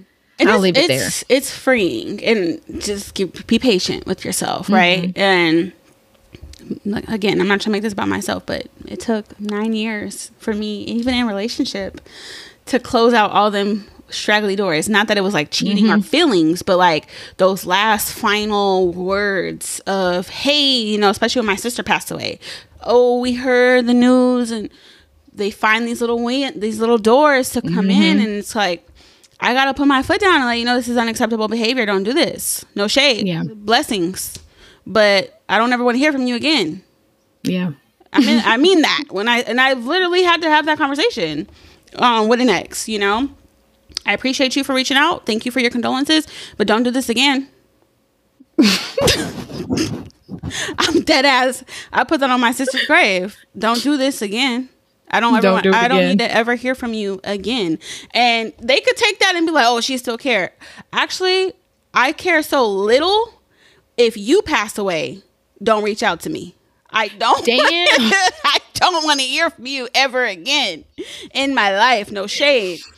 Because that version of myself is that person gone. Passed away. Gone. So I need you up out of my life. Right. Because you are a reminder of what the fuck I was not doing mm-hmm. for me. I was allowing mm-hmm. a person like that to have access to my body, my energy. I'm precious. I can't waste my time is expensive. Like we said, attention is expensive. You are siphoning my energy by reaching out every 4 or 5 years. Don't do this shit again. Right. Period. I release you. Yeah. Okay. Because I released you. You, like you said that version of yourself had died. It's like you died with them. You died with them. I don't know you, and I don't do strangers. So like, get away from me. Girl. And the first part of my sister's death, like there was an ex that was just a very toxic, abusive relationship, and Sadell is very chill. He's very much like hands off. I don't think I've ever said this on the podcast, but he and I have an understanding, right? And I was like, you know, I feel like there's so much with this old person that a part of me just feels like there should have been a conversation that had, like, there's no feelings, but there was just so much that took place that I never said anything, that I was never honest. Like, you fucking ruined me. And it took for another man to come up in here and build that shit back up. Like, you know, in my unhealed grief, okay, I was not the best version of myself at that time. And so that was very supportive. He was like, by all means, do what you have to do to get yourself together, right? There was no trust. We trust each other. So we hung out, me and this ex. This was 2 years ago. We went to lunch, and I was able to be in space with an old version of myself again and really see the cracks of like my daddy wounds and my own self-hatred and abuse, right? And it got to the space where at the end of that, he was like, I apologize. I'm so sorry for everything. And, you know, you were the one. You were the one. And I was able to be like, yeah, but that's just not where we're going I'm happy in relationship. I appreciate you for having this conversation with me, but I'm in a space of my life where my partner is my partner, and this is we're finished. We're done. Mm-hmm. And it felt so good to be able to be like, I don't ever have to talk to you again. I don't ever have to see you again in life. I said everything I needed to say, you know? Don't reach out to me no more. Right. We're done, you know? And I think a lot of people hear that and they're like, what? You know, you're in a relationship. You shouldn't care so fucking much. But no, that was a part of your life. That was a person you cared about. That was a person you spent time with. You need to be able to be 100% confident in wrapping up that situation. Your partner, vice versa, should be able to be like, I feel 100% confident that I have no lingering conversations going on with an ex. That's the whole purpose of building your life together. There's a movie that just came out last week called Past Lives. Have you seen it? I didn't see it. Oh my God, A24, and it's about this exact subject. A woman has moved from Korea as a child where she had the love of her life, and she got married to a man. They were together for 10 years, and that man in Korea pops back up for a weekend, and the husband is like, you need to handle your business. Go close that door with that relationship. And it's fucking emotional, but necessary. And I think a lot of people have these fucking midlife crises in their relationships. They've been together for 25 years and they're still checking up on their ex, still following what they're doing because they never had a chance to really sit with that loss. Give it the space that it deserves. People want to be the best version of themselves and they end up playing themselves. Ooh, say that again. You know what I mean? Say that again. I feel like that is a natural part of being in a relationship. When you find the one, you're like, okay, it's enough. It's enough for me to sit with the ugliness of the past. Yeah. Close the doors. And I just want to shout out Sadell, and I want to shout out Jay because he's the exact same way. Like, when all this happened, he was the first person I told. I was like, babe, look at this. Babe, look at this. You know? And I feel like he's just so understanding, and there's just so much trust there that he's like, same as Adele, go handle what you need to handle. Like, I know you got it. And it bothers me when I have people who are like, Jay was okay with that? Jay, like, oh, wow. I don't know any guy that would be okay with you talking to your ex. I'm like, that man's not insecure. He doesn't have anything to worry about. Like he's not stressed over some dude from my past who I have no interest in. Like, come on now. Like, let's get it real. Let's get it really together right now. Like, think about what you're saying, you know? Yeah. And that just made me appreciate him more. And one of the exes had said something similar to that. And I had to let his ass know, like, oh yeah, my man is not stressed over you. Like, you don't think he don't know that I'm on the phone with you? Oh, right, for sure. Like, for sure that. And they love that. They love that. Actually, on that lunch date, oh, you know, does your man know you're here? Yeah, fuck, absolutely. Yeah, absolutely. 1010. Matter of fact, I ran that by him before I even responded to you. Like, hello, be fucking for real right now. And I think that essentially hurt him more than anything I could have ever said. The fact that you aren't worth, matter of fact, nobody, but why would I sneak around with you? No, I'm being so serious. Like what would make you think that you would cost me my entire life? Hello? Why are you? Be fucking for real. You know, like, no shade to him, for real. But yeah, I think men who are insecure in themselves can't really get on that wave. Women either. Women who can't be secure within themselves could never understand. I'll say it over and over and over and over again. I love Sadell's ex-girlfriend. I love her. I literally send her gifts and she sends me gifts. We chat. You loved him at one point in his life, and they didn't end on a bad note. They don't even talk. But I love you for loving him when I wasn't around. Thank you for your service, because you made him a great man for me. And you're married and have kids, and you're wherever you are. I don't even know if she listens to the podcast, but I think she does. I love her to my core, for real. And they don't even have kids or nothing. Like, but she's a genuinely great person. What does their past relationship have to do with my current situation? I don't. Right. My mind doesn't work like that. And some men are just not capable of being confident in their relationship that way, and that's their business. But I don't give a fuck. Maybe we're the weird ones, but there's a billion people in this world, and to think that your partner has never liked, looked, loved somebody else is insane. Right. That's insane. You don't own that person. So you choose every single day to be with each other. You choose every single day to grow in love with each other and to stay in alignment with each other. You should have these conversations. Easy. These are easy conversations. Hard conversations are when you got to sneak around. Hello, like this is easy shit. This is level 1 shit. The hard shit is literally you're on your deathbed and I'm preparing to live without you. Right. That's the shit I'm like, you know what I mean? The hard shit is we're really facing some serious, deep depressions together right now. That's the hard shit. The hard shit is we don't know how we're going to pay our bills this month. That's the hard shit. The people, that should be the easiest part. The past, wrapping that up, communicating. You should be so in alignment with your partner. There should be nothing that should be secretive. Not a thing. You should be able to be like, I want to do some butt stuff. You should be that comfortable. You know, like you should trust that your partner can hold you through it. So I know I'm making light of it, but yeah, if you're not in a space to be 100% comfortable with your partner to have the hardest conversations, then is marriage for y'all. Yeah. That is marriage, essentially. This ever evolving relationship that you're like, we're life partners. Right. Anything can happen.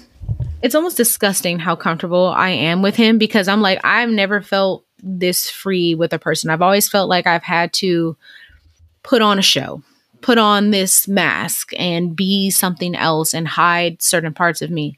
And I don't have to do that with Jalil. Like, he has seen everything. He has gone through almost every emotion that you can go through with a person, like, and has been there for me through a lot of things. So, and I'm sure it's the same for him. So, you know, just to tie it back into this, like, even if you don't have a partner and you have people reaching out to you, it's like, you have to use discernment. Like, what are their intentions? Why are they reaching out to you? And like, is this something that you want?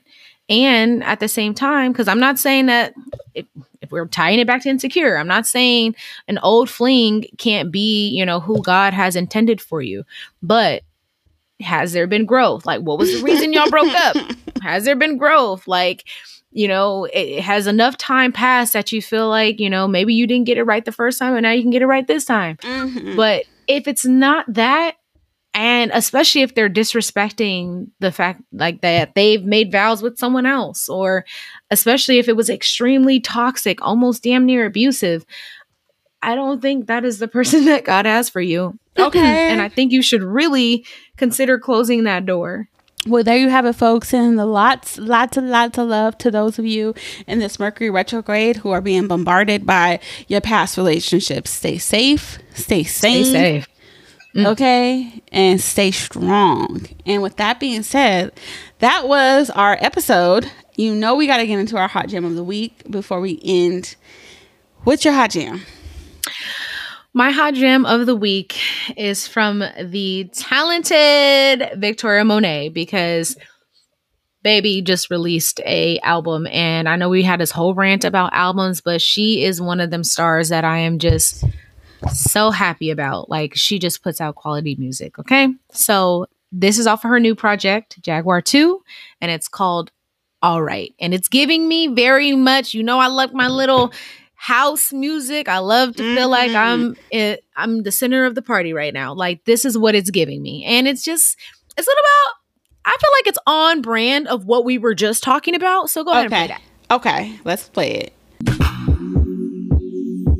He gave me some dick in bed, now he think his dick is embedded. About to leave his text on red, I'ma let him know that I read it. Making niggas pull away is a forte, really. Might not even hit you when I'm in your city. Thought you was about to get some foreplay with me. Won't even get a picture of these 4K titties. Fine, go bring up my shit tonight. Throwing up my hair tonight. Cause I cut this feeling nice. Alright, alright.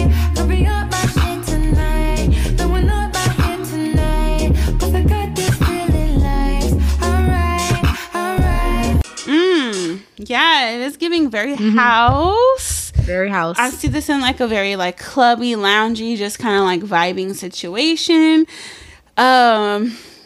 Hookah for some reason is coming up. Like, you know, just like you're just not really dancing, but you like want to have a little bit of sensual movement and just look good. You want to feel cute when you listen to it. You know what I mean? Yes. What are your thoughts? It gives me that K-Tronada sound that I try to find in a lot of other house music. And I think it was different from her. I don't feel like on her last project she had anything like this. So I was like, okay, go ahead, push that pin, test out different sounds. And I just felt like it really fit her. So like I said, I love a good house jam, and I really am enjoying this project too. There's a few other songs that I really like off of it. And yeah, I think it's a great body of work. But another mini rant about her is the fact that she don't know how popular she is, and the fact that her tickets sold out. I tried twice. I was on that little waiting thing. Within 5 minutes, it sold out. The other time, within 3 minutes, it sold out. So all I am going to say is, Victoria Monet, you are blocking your blessing. You need to start touring bigger venues. Get bigger venues, please, because we want to see you. So that's it. Okay, yeah, I love the album art too. It's giving very Jaguar. Like, I like that she played with the name and the cover art because it looks like something I've seen before. I feel like I've seen a 90s photo of a Jaguar coming out of a water like that in my auntie's remember back in the day? Might have been on that blanket. It was on like a blanket, but my auntie was that auntie that had that like Panther table.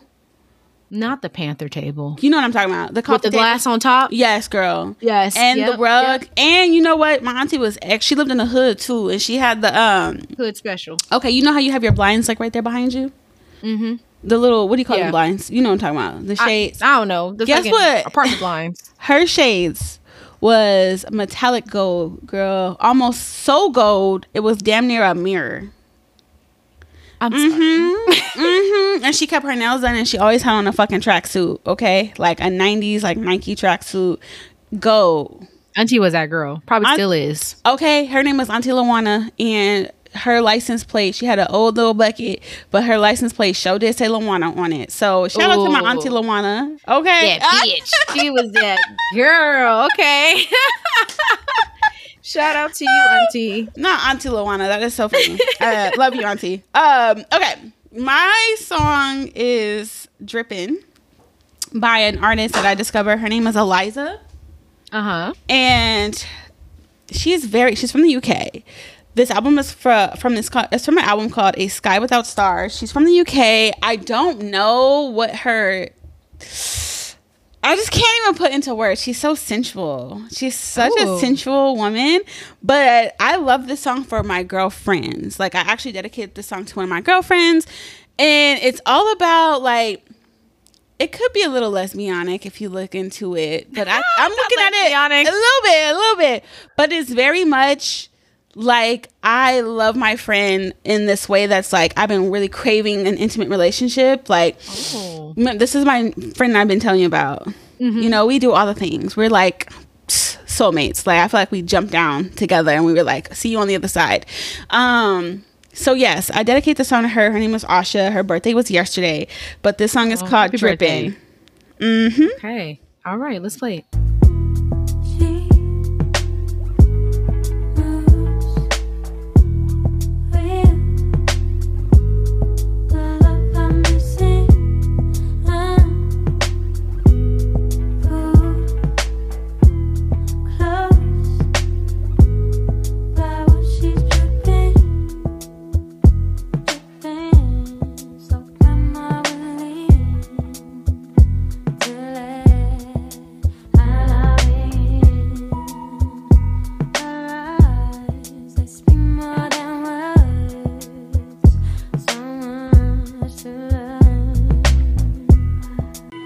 That's it. What's your thoughts? Fill it in. Okay, I feel like it is very much lesbianic, but I can see how, like, for you, it was just like, I've been searching for this person, like my better half in a friendship. And I feel like you finally found that, because it's someone who y'all aren't doing the exact same thing, but you're in the same space. And it was just how you met. Like, it seems like, just as you were, how you said you said you were calling her in, she was calling you in at that same moment, and just how you met. So I could understand how there's this like extreme like connection and attraction to each other. And more so again, in a friendly manner. So I like it. It seems very sexy. Like, it reminds me almost of like the background music of we're in some sort of night market in the Middle East, and we are looking for something, or we are dancing together, like that's what I'm picturing. Like, we're somewhere in the Middle East though when we're listening to this, and it's very sensual, it's very, very sexy, it's very mysterious. It's okay, you're describing her to a T, because that is all things that she is. And this was like an intro, because like we had a medicine circle literally a month ago, and I have not once been able to be like, I found a random friend on the street and I'm like, let's do medicine, and she was like, yes. Like, it worked out so perfectly. So the way we do medicine when we're doing it like in a social setting, I tell everyone, create a 30-minute playlist of the songs that you feel called to, so we can like hear you, because you can hear better under medicine, and you can see the person that's playing the music better. Like, I understand you a little bit better. Kind of how you were like talking about like being high and listening to The Weeknd. Like, in that space, you're like, oh, okay, like I see like what you're working on, what you're about. So my whole playlist was for all the ladies. I was like, I want something that's gonna make us feel really sensual, really sexual, in our power and our goddess energy. I want to see y'all dancing, and I want y'all to feel like you're that bitch. And that was the first song to my playlist. And I was like, this song is dedicated to you, because she's a somatic dancer. She heals people through their body movement. And she was letting it go. Watching her dance to that song was just so beautiful. So yes, it was all of that. And I know I've been saying for the last 2 seasons, I feel like I found my person, they're closed. Nah, I'm good. Like, I'm not, applications closed. Not. Oh, damn. Yeah. Not the applications closed. I'm good. I'm not searching anymore. I'm like, I found her. She's good. We're great. All the things. She marks off all of the things that I've been looking for the last 2 years, girl. That's amazing. Yes. So I'm like, I don't need no more friends. The circle is closed. I mean, they show up, but I am not looking. Right. But I mean, I feel like you weren't necessarily looking for her either. It just kind of happened. It just kind of happened. So. That was a message of spirit. Like, girl, once you stop and chill, it will come. Yeah. We will bring the friend to you. We will bring just relax. the friend to you. So. Yes. So yeah, that was it. That was the episode. I know we were not talking about Insecure, but we'll make that next week episode if we feel called. If we feel called to. I feel like we've all seen Insecure, but maybe we can make it like a short little segment. Yes. And then yeah. I feel like we had a lot that we needed to rant about. This was a very ranty, whole VentTea episode, honestly. No, for real, but I feel a lot better. I feel like I was walking around. That sexy red shit did have me fucked up. So thank you for being able to hold space for that. You know what? And I appreciate you, because you didn't want to say anything because you knew how I felt about these artists. I knew you felt some way about Suki, so I was like, let me be respectful. I do love me some Suki, but like, this is the thing. This is the last thing I'm going to say. Just because you like an artist doesn't mean you have to like everything they do. And this is the thing that upsets me with a lot of like the Barbs and like the whole, crazed fans. It's like, not everything that they do is going to be okay. And y'all have to be real here and recognize that that's okay. Like, some artists that I like recently put out some music, and I'm not I'm not fond of it at all. Like, I feel like it's kind of bad, given just because I had them on such a high pedestal, but that's okay. Like, you can admit that. I feel like a true fan can be like, that one isn't, but I know you can come harder because that's what you do, Right. So I'm not, just because I like an artist, their music, and I like their personality, doesn't mean I'm going to be like, yeah, to every dumb shit they do. That's just what it is. So I appreciate you as well. But yeah, no, the Sexy Red, she gotta go. She gotta tighten up. She gotta tighten up. Get on your Zoom. Okay, y'all. Well, that's our episode. We will see you next week. Bye. Bye.